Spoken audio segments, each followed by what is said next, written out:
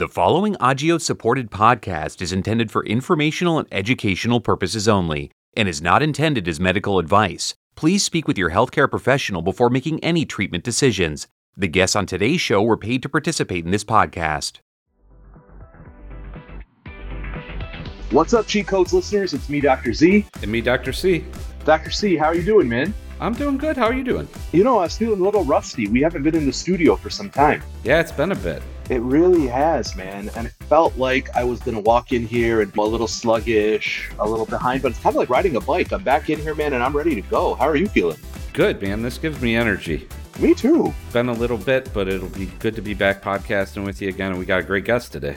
We got an awesome guest, man. It's actually a Cheat Codes first for us. We've interviewed a lot of cool people over the first, where are we now? Maybe 65, 66, something like that. Almost 70 episodes. We've had legends, we've had rising stars, but for the first time today, we've got a fellow. This is going to be the first trainee on Cheat Codes that we have who we are bringing in as a rising star, and I am amped up about that. Yeah, I can't believe we haven't had anybody on who's a fellow before this, but it shows what a great fellow our guest is. Yeah, so I'm going to tell you a little story. So we were in New Orleans at the American Society of Hematology's conference at a reception. You were hanging out with some of your coag buddies. I was filtering, trying to find the sushi line. And I finally got there, and I'm walking away happily with my salmon roll. And suddenly, I get approached by this really friendly face. And he walks up to me, and he says, "You're Dr. Z, right?" And I was like, uh-oh, either I'm in trouble or something's going down right now. I was like, yeah, I am. He's like, listen, man, I just got to take a moment. Like, I just want to introduce myself. I want to say thank you for all the things that you've done, especially with cheat codes and advocacy stuff. And I was like, let's sit down, man. Let's talk. Let's just kick it for a little bit. So we sat down and he started talking about his story. And I was hooked, dude. I was like, this guy needs to be on Cheat Codes immediately. We need to tell this story. People need to hear this. People need to know about Dr. Oladipo Cole. And that's who our guest is today. You ready for that, Dr. C? I can't wait. Cheat Codes listeners, I know that you're probably just as amped as I am. We've got Dr. Oladipo Cole with us here, and I'm not even going to do his intro because I'm not really sure how to. I have thought about it all week, about how I'm going to introduce Dr. Cole, and I thought, you know what? I'm going to have Dr. Cole introduce himself because I want to know how he thinks of himself. He wears a lot of different hats. He is a lot of different things, and I want to see the order in which he gives that to us. So this is your first test, Dr. Cole. Welcome to Cheat Codes, man. You're already putting me on the spot. Wow. First and foremost, I'm going to introduce myself based on what got me here. First and foremost, I'm a man of God. I'm actually a minister in our church, and I'm really excited about that because I do a lot of work with the youth ministry, do a lot of advocacy and a lot of presentation in the ministry. We go around doing empowerment weekends, empowerment retreats, and even couples retreats. So really excited about that. But it's because of my love for God that actually got me to where I am today. I am a second-year fellow at Washington University School of Medicine in a hematology oncology program where my main focus is sickle cell disease. I did my undergraduate at Georgia Southern University and my medical degree at St. Matthew's University in the Cayman Islands. And I completed my internal medicine residency at Florida Atlantic University in Boca Raton, Florida. So that's me right there. That is quite an introduction, and that's not the way I was expecting it to go, but I am all in on it. So I want to hear a little bit more about Dr. Cole Oladipo, the child, the boy growing up. Tell me, where's home? I was originally born in Lagos, Nigeria, and my family immigrated to first Rhode Island, of all places. And then I actually grew up in Georgia, outside of Atlanta in Lawrenceville. I come from three siblings, excuse me. My brother who has sickle cell, and then I have two older siblings as well, Cindy, Suzanne, and Balaji. They are my rock. Oh my goodness, when you say siblings, man, I have some of the best siblings in the world. I don't know if you have any siblings, but my siblings, we will fight each other. Yeah. But they will fight other people on our behalf. You don't want to mess with the Cole family. I've got two older sisters, and man, I feel sometimes like I have three mothers, which gets overwhelming. Dr. Z just loses the fights. Tell me about it. Yeah. But yeah, so family's important, right? So family is driving force for you, sounds like. Oh, definitely. Going even further back, my grandmother, she was a midwife back in Nigeria, and she used to deliver so many children and even taken a lot of children and help them and their families health-wise and everything of that nature. And so my sister, she's an OBGYN. My uncle, he's an internal medicine physician. My cousin, physician. I have three other cousins, physicians. And so it's like this healthcare industry just developed in my family. And it stems down from my grandmother, who paved the way as a religious woman and as a healer as well. That's my origin right there. That's amazing, man. That's quite an origin, and it sets the stage beautifully for what is looking like a very promising career for you. Let's hope so.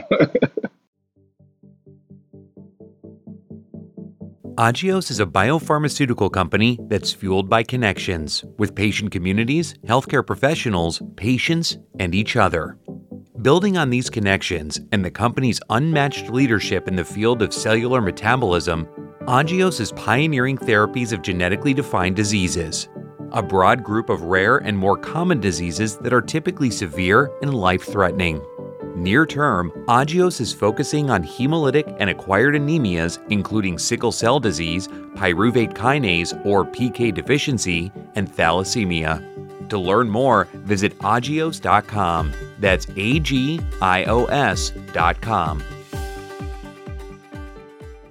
I got to ask, you're specializing in sickle cell. There's a couple things here, right? You're from Lagos. You're from a part of the world where sickle cell is just everywhere. You have a sibling with sickle cell disease. At what point does this entity enter your brain? When do you get introduced to sickle cell disease? When does this get on your radar? Do you remember that? Yeah. One thing I did forget to mention, not forget, but I wanted to also mention was I have sickle cell as well. And honestly, that's the beginning of my story in my career field, the trajectory into my career. And if you allow me, I would love to share my story. That's what we're here for, man. I can't remember what year it is, but I know it was sometimes in the winter, either Thanksgiving weekend or Christmas weekend. I know it was the winter. My brother and I were hospitalized. I had acute chest. He had a bad crisis. And we were in a hospital together. Mind you, growing up, my brother and I were demons. Because, in the children's hospital, they give you everything. You want the Xbox, you want PlayStation at that time. We was playing left and right. Even though we were in pain, we were still active. But there was a point in our hospitalization where both of us were just down, in so much pain. Tears were coming out of our eyes type pain. And luckily, they put us in the same room. And it's as if they made sure that our beds were close together, because sometimes me and my brother would actually sleep in the same bed. He's my best friend. Sometimes we would just sleep in the same bed. What's the age difference? 2 years. Okay. I'm 36, he's 38. Okay. So we was really close. Let me set up how close we were. We did everything. I followed my brother everywhere. There was a time where little kids would box, right? And someone would just accidentally punch me. He came out of nowhere and just, hey, give me the gloves. And he just looked out for me, man. My brother didn't let anybody mess with me. This is the same brother where we were going to school and we both had lunch money. And I wanted ice cream. He would give me his lunch money just so I could get ice cream. So that's how he took care of me. And so fast forward to our hospitalization, I just see how much he has taken care of me. And I could see my brother and myself in so much pain, overt pain. And it was we was holding hands. I remember this. And I told him straight up, I'm like, I don't like this. I don't know, something in me just say, hey, I'm going to find the cure for this. I'm going to make sure that we're taken care of. Wow. And so since then, that has set I've been hyper-focused on this career to make sure that I can excel in a way that doesn't just help me and my brother, but that helps other people who are facing the same challenges that we've been facing since birth. We've heard a lot of superhero origin stories doing cheat codes, but I think that's the best one I've ever heard. It's my second time hearing it, and it gave me the same feeling. The second hear through here, I've got chills. Man, that is quite the story. I think Dr. C's spot on, man. We have never interviewed somebody that has this level of insight into the depth of sickle cell disease. So thank you for being here and sharing your story. Walk us through more. So you go through that hospitalization. Thank God you make your way out of that hospitalization. Are your disease courses similar? So I have SC, and my brother has SS. One thing that I've been plagued with is acute chest throughout my adolescent and adult life. My brother, he's had more frequent pain crises and complications due to sickle cell, but that never stopped us. And actually, I played sports from elementary up until high school. I had a track scholarship to a university, but my mom didn't make me take it. She said, no, you got to go to, I'm going to put the accent for you. No, finish your studies. You're going to go to college and make sure you study well. So I played football, basketball, and I ran track in high school. And I've always had pain episodes, but I never let it stop me. And I just think that like I was blessed with sickle cell, believe it or not. Even though I have all the worst pains that anyone can imagine, the challenges, having to do a little bit more than everybody else or having not to be present at certain times, it's still a blessing because I get the opportunity to understand what it means to be a patient. And throughout my career, that has always been ruminating in my mind. Don't forget the pain. Don't forget what it means. And as I'm in my career right now, that is something that follows me in every single patient that I meet. Whether I'm seeing you on the leukemia ward or I'm seeing some benign heme patients or I'm seeing some oncology patients, don't forget what it means to be in that bed and how literally it feels like your life is not your own. You are at the mercy of the white coat. And it's really daunting and exposing, if you get what I mean. And so that really ruminates in my mind all the time when I see patients. And so I've had this hyper focus of being a physician, especially a sickle cell provider. Everything that I've done has been strategic. There's a reason why I got my master's in business, so I can understand the business side of medicine. Because one of the challenges that is faced in sickle cell world is that there's not enough money, there's not enough funds. Do we know how to manage the funds we do get, or do we know how to market ourselves in a way that is inviting for investors to help us partner and find the cure? So that's one of the strategic. I got my master's in science just to understand more about the medicine and to honestly, let's be honest, to make my resume a little bit better for medical school. And then I've worked in one of my mentors. This is hilarious. Let me tell you the reason why I'm a man of faith. Yeah. Everything just comes in full circle. So my pediatrician was Dr. Louis Sue. Wow. Okay. And I think you know the gentleman. He is a remarkable, humble. He's a multiple cheat code veteran. And oh my goodness, he is phenomenal. Yeah. I was one of his patients. And this is when he worked in Georgia. I went through my medical school. I started doing rotation in Chicago. And the type of person I am, I'm looking up who to meet, who to talk to, what to say type things. And I looked up a UIC and I said, wait, isn't that Dr. Louis Sue? So I found his email. I emailed him and then I set up a meeting with him. And I told him what I'm doing. And he said, hey, why don't you come on and do a rotation with us? So I did 2 rotations there at UIC, one in the adults, one in the children's. From then on, I got hooked onto just being a clinical researcher as well. I graduated from medical school. I didn't match, but I have the opportunity to work on an NIH project alongside Dr. Louis Sue. So I'm glad I didn't match because that NIH fellowship to be able to study this disease, oh my goodness, that literally opened so many doors for me. And it increased my love for research as well. To be able to have him as my pediatrician and a mentor and very soon a colleague, man, that's not something you make up. That's awesome. And you went from didn't match to now at one of the very best fellowship programs in the world. I think WashU doesn't get its enough notoriety. It's the Harvard of the Midwest. That's a big journey. That's a accomplishment to be there. And I am beyond humbled by it. And the faculty and the resources here at WashU is second to none. Literally, one of the top 3 transplant centers in the country, some of the top scientists in the world, groundbreaking achievements here at WashU. So I'm only humbled to be a part of this institution. And they've been, oh my goodness, WashU has been phenomenal. My program director, I told her exactly what I want to do. And she's been moving heaven and earth to get it to allow me to do so many things. And WashU, yeah, it has been phenomenal. There's smart people there. They know they're lucky to have you. It's really amazing. The story that you're telling is as you start walking on the path just starts appearing. And like you are walking down this road that seems like there's a lot of chaos and there's been these ups and downs, but man, the trajectory of the path you're on is so clear from such an early age. And you're running into these people that fan your flame, like Louis Sue. You've got your brother, you've got your own sort of non-doctor side, right? You've got your own personal side. You've got this connection to Nigeria. So there's also that nationalistic view. There's all this stuff building. And man, I think the space is so lucky to have somebody with this much depth to the reason why they're in this space. Hats off to you. Hats off to you, bro. I'm very humbled by your words. And this is coming from someone, Dr. C. Let me tell you this. When I actually met Dr. Z, I remember his video, a TED Talk that gave me chills. And I was like, hey, this is someone I need to meet and say, and I didn't have any ulterior motive. I actually just wanted to give him praise to say, hey, I really enjoyed it. We need more prominent men and women like you who can speak to the challenges that a lot of our patients and myself face. And if you have me, I would love to speak about some of the challenges that I faced, and even as a physician. We'd love to hear that, man. Yeah, you brought up something, and I think Dr. Z's TED Talk really got into this.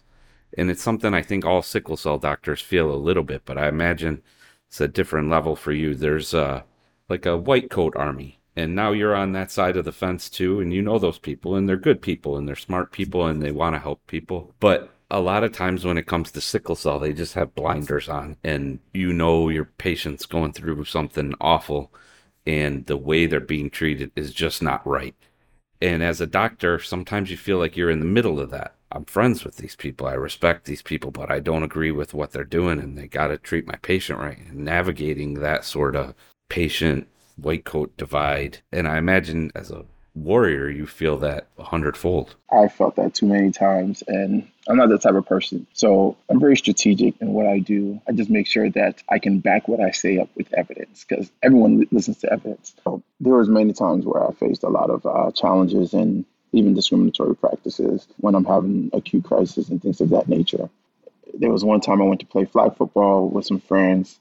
It was hot, and this was like the summer of my, I think, second year of medical school. And I came home, played with some friends, haven't seen them in a while, and I began to have a really bad pain crisis. My best friend, he hates hospitals really bad. And so he dropped me off at the emergency room, and he was just sitting outside, just praying for me. And I was literally seen as a homeless person who just wanted a fix. So that was that. That was just one story. And then one of the ones that hurt the most is that I was at a hospital that I actually worked at, and I had a really bad pain episode after playing basketball out in the cold, unfortunately. And the first 2 nights, they were fine because the nurses knew me, the physicians, they trusted me and everything, and they were treating me excellent. But then here comes a nurse, I think she was a travel nurse or something of that nature, and literally in front of my face, she didn't know I was a physician. The way she was prepping her IV, she literally took half of the medication and threw it in the trash. And my brother was here, my brother-in-law was sitting next to me. What is she doing? And then never gave me my pain medication on time. It was supposed to be for every 3 hours. She brought it every 5 hours. I'm not kidding you at all. And so I'm a very friendly person. I know people, so I don't fight. I have no reason to fight. So I just go to my text message and texted the chief nursing officer, and she was appalled. And I thought to myself, if I am facing these type of discriminatory acts, and actually one of the things that she said that I brought it on myself, the nurse said I brought it on myself. She told my brother-in-law that, oh, I see this all the time. He brought it on himself type stuff. I'm like, wow. And if I'm facing this, imagine what our patients are facing. Absolutely. Some of those that don't know how to navigate the healthcare system, some of those who don't know about what they're supposed to be getting and things of that nature. And I, as a physician, in the same hospital that I'm working at, if I can face through that, imagine what our patients all over the country are facing. So this is why I had to meet you, Dr. Z, because your words of advocacy and being a soundboard for patients and their families, it's much needed. And that's another hat that I aim to wear as well, is to not only be the answer clinically, but also be the voice as well in so many areas, in whatever capacity any platform leads me. That's my goal. Your words are just like hitting me in the heart, man. And I'll tell you, I haven't been in clinical medicine now for 18 months. And I don't think the patients, like the thing that sticks with me, Oladipo, similar to what you're saying, is I don't think the patients are suffering from lack of a physician. But the thing that breaks my heart is that when I was there was somebody that they could text and be like, hey, I can't get through to the front desk, or the pharmacy's giving me a tough time. Can you make a call for me? And like, I feel like that contribution to the patient doctor relationship was actually the most significant one. It was like helping them just navigate the barriers that exist. That's what cuts me up still, is I wish I was able to be that person for them, because it's true, man. You have no shot at navigating the healthcare system as anybody, as an average person, let alone somebody subject to implicit bias and systemic racism, right? On top of that, It's a system built for people to fail in. And I hear every word you're saying. There's a famous Sufi poet called Rumi, and he says, in a night full of pain and darkness, you be a candle that spreads the light until the dawn. And Oladipo, you are that candle, right? So now, how is your light shining?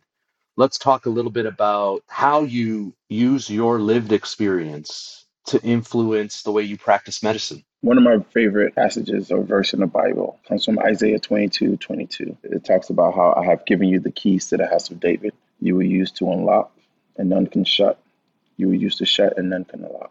In other words, that I believe I have been given this key to open some doors in the lives of patients who look like me, who go through challenges like me. And it's literally something to me, is very simple. Just explaining to them what's going on, carrying them along. One of my professors, Dr. Matioshi from Philadelphia College of Osteopathic Medicine, he used to say this statement: if you can explain something to a 5-year-old, that means you understand it. In other words, we cannot be bogged down by all the patients not going to understand these medical terms. Okay, don't use medical terms. Use simple language. Tell them what's going on. Tell them about their body. Tell them how they can be champions of their own bodies. Tell them how they can help themselves and even help other people and things of that nature. We have to partner with our patients and really let them be the drivers and not the other way around. Gone are the days where, the doctors know everything. Yeah, the doctors are very knowledgeable, but our patients know even more when it comes to their own bodies, let alone the disease that they're going through. Many patients, when you give them a diagnosis,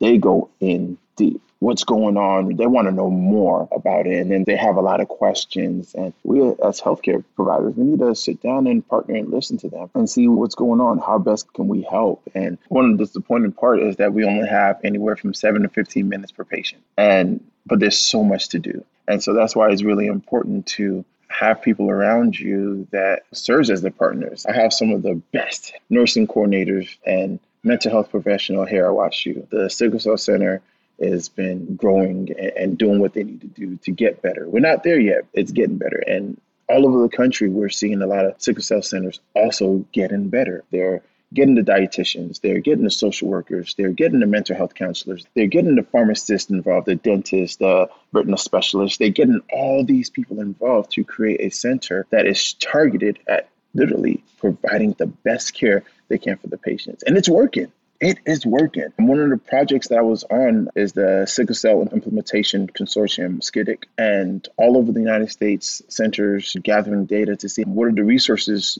do we need and how best can we implement them to improve the lives of our patients. And the studies are showing that, yes, we're living longer, but we're also living better. We're having new drugs. We're partnering with pharmaceutical companies who actually care. I think that's the key, who actually care. And they're making moves. Even if the drug doesn't work, they say, okay, let's go back to the drawing board and see what we can do, because they see that it's a need. And I bring that up because it takes a partnership, collaborative effort here in the United States and all over the world. And I think that that's what's important. We need to continue to research. President Biden proposed he approved the funding, and part of it was allocated to sickle cell disease. I'm a little saddened that it's still the same amount as it was previously and has not increased, but at least he's not decreasing the amount of funding dedicated to sickle cell research. But things like that need to continue. Advocacy need to continue. Advocacy on a patient level, on a policy, the American Society of Hematology, they have been champions for sickle cell disease, and not just about the research, but also about patient outcomes, about doing what's right. And the door has been open. The door has been open. And I think it's now time for us to begin entering. But the door that still needs to be closed is the door of discrimination, the door of people not understanding what the disease is. Just last week, I had a patient, early 30s, recently diagnosed with sickle cell disease, never knew he had the disease. Holy. He has SS, by the way. Yeah. Whoa. Literally, he had SS. Here, yeah. He immigrated from West Africa and never had a pain episode, never had anything. The reason he even got diagnosed was because he wanted to join the military. And you have to do a screening, and it's like, I need you to go see your doctor because I think you have sickle cell. And so he went to his physician, and the physician was like, I don't know how to help you, so I'm just going to refer you to a hematologist at WashU. I'm glad they did. But during my conversation with the patient, he came from West Africa, and he said, I don't know why I needed to be referred. Back home, every doctor knows how to treat sickle cell patients. Right. And then he mentioned it. He said, we have the best healthcare system in the world, but yet our doctors don't know how to take care of sickle cell patients. That right there spoke volumes to me, to where some third world countries, every provider is equipped, or they know, they're knowledgeable about the disease. And here in the early 1900s, we've known about sickle cell disease. And to this day, even our medical education system is lacking in teaching about the disease. Dr. Z, Dr. C, I'm pretty sure you can remember back in medical school what was taught. Sickle cell disease, point mutation at the sixth codon. Yeah, a whole And bunch of nothing. exactly. But then they don't go into the pathophysiology of it. They don't talk about the manifestation and how it really affects patients and things of that nature. And that's what needs to change. We need to close that door of our previous mindset about the disease and open up a door of, okay, we need to make changes in how we teach it to the upcoming providers in every specialty. Surgeons need to know about the disease. Absolutely. And along those lines, the world is getting smaller. People are moving.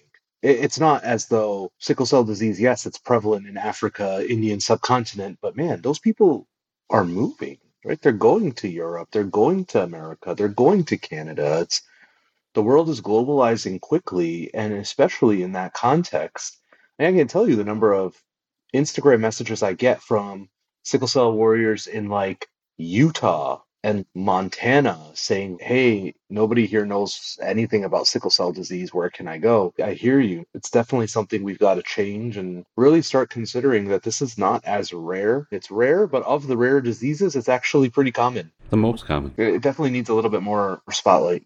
No, I definitely agree. And I think the changes needs to begin in both directions. From top, bottom up. We need to start doing a better job at teaching the disease in our medical schools. It has to be part of the medical curriculum. You could go anywhere in the United States. The chances of you seeing a sickle cell patient is really high. Even if you're in Montana, the chance of you seeing a sickle cell patient is going to be high. So I think we need to stress the importance of at least getting a better foundation in our medical schools and just begin to appropriately teach it better. More providers can understand the disease. A PCP should be able to look up the vaccine schedule for sickle cell patients. They don't need to go to a hematologist for that. And this is why we're so burned out in the healthcare industry. So yeah, things like that does need to change. And I'm confident that it will. I'm confident it's getting better on a daily basis. It's getting better. All the research that's coming out, new drugs. I am excited about the next 25 years for sickle cell disease. We have the gene therapy, which I'm excited about. It's not there yet, but I'm really excited about the future. But we know that not everyone is going to fit that profile. There still needs to be better medical therapy for patients who do not fit those profiles. Absolutely. And so I'm really excited. Absolutely. We share your excitement, my friend. Oladipo, I there's so many different conversations I want to have. We're going to have you back on cheat codes like 20 more times or something, but this is the first time we've had a fellow on, and I think maybe a lot of the cheat codes listeners might not know what a fellow is. So as a little background, to become a sickle cell doctor, you go through undergraduate college and you get a degree, and then sometimes extra training, like you have 2 master's degrees, and then medical school, and then you train as a generalist in adult medicine for 3 years, and then you do a fellowship, and that's where you learn all of your sickle cell stuff and how to do research. And I guess I'd love to get your perspective about being a fellow taking care of adults, which is not that common. Most of the HEMONC fellows do ONC. And what's the plan after fellowship? That's the biggest question that even I don't know yet.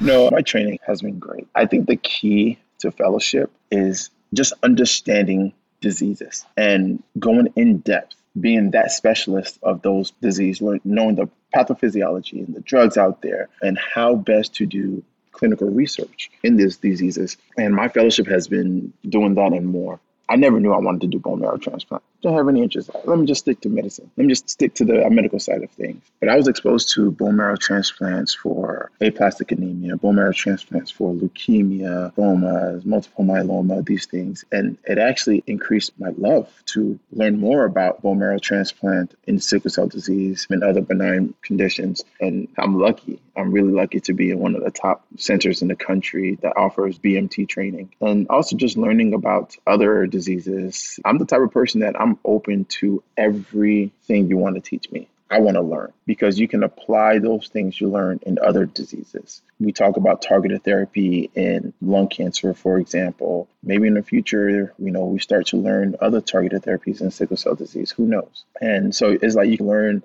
all the diseases in hematology and oncology, but then you focus on one, your clinical and your interest. And I chose sickle cell because of my history and meeting people. All these conferences, it literally allows me to explore in depth about the disease. And my program said, hey, any conference you want to go to, we'll pay for it, at least up to 2. And it's so great because you get to learn about the groundbreaking research that's going on, all the basic science that translates into clinical science, and all this translational research that's ongoing, not only here in the US, but also in the UK, France, China, and other countries as well. And you really learn how to partner with all these other institutions and collaborate. And that's one thing I love about the health science in itself. We want to collaborate to get the answer. It's not about us. It's about our patients. It's about making a name for the disease and eliminating the disease. And while doing that, I want to eliminate disparities along the way. And so my fellowship has been remarkable. I had the opportunity to serve on some of the ASH Council committees. I'm part of the trainee council that says, okay, what do we need to do and how do we best support our trainees as well? And so I have a voice in that regards as well. My fellowship has been remarkable. Now, the $1 million question is, what's next? I am so praying on that. I know I do want to do something in academia, continue research, but also continue my advocacy work and everything. But where to do it at, we'll see. Home still Atlanta? Family's there? So family's in Atlanta. I come from a big family. My grandmother had 9 children. So I have family in Dallas and Houston, Atlanta, Georgia. My wife's family is in Maryland, the DMV area. I have really close family in Charlotte and New York City. And my godfather and some of my church members are in Chicago as well. So there you go, hematology director. Start the bidding war. There you go.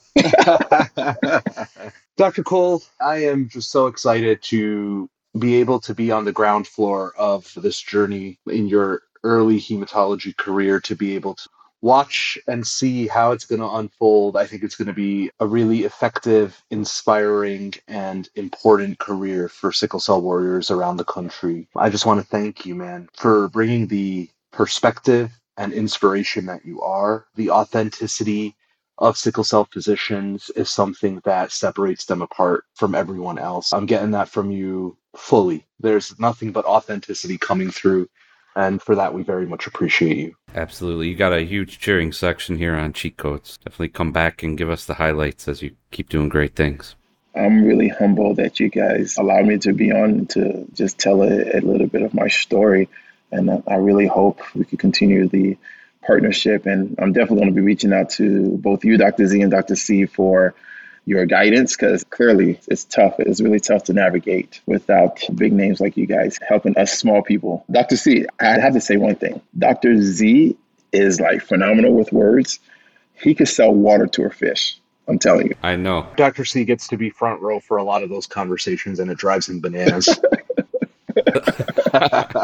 So, Oladipo, listen, man, I am not going to take any more of your time. You are a busy man. So we are going to cap off this episode of Cheat Codes. But as always, you have a standing invitation to come back and update us anytime you want. We wish you nothing but success and health. And we're looking forward to seeing you very soon. I really appreciate it. We'll catch you next time. Peace. All right. Thank you. Thank you for having me.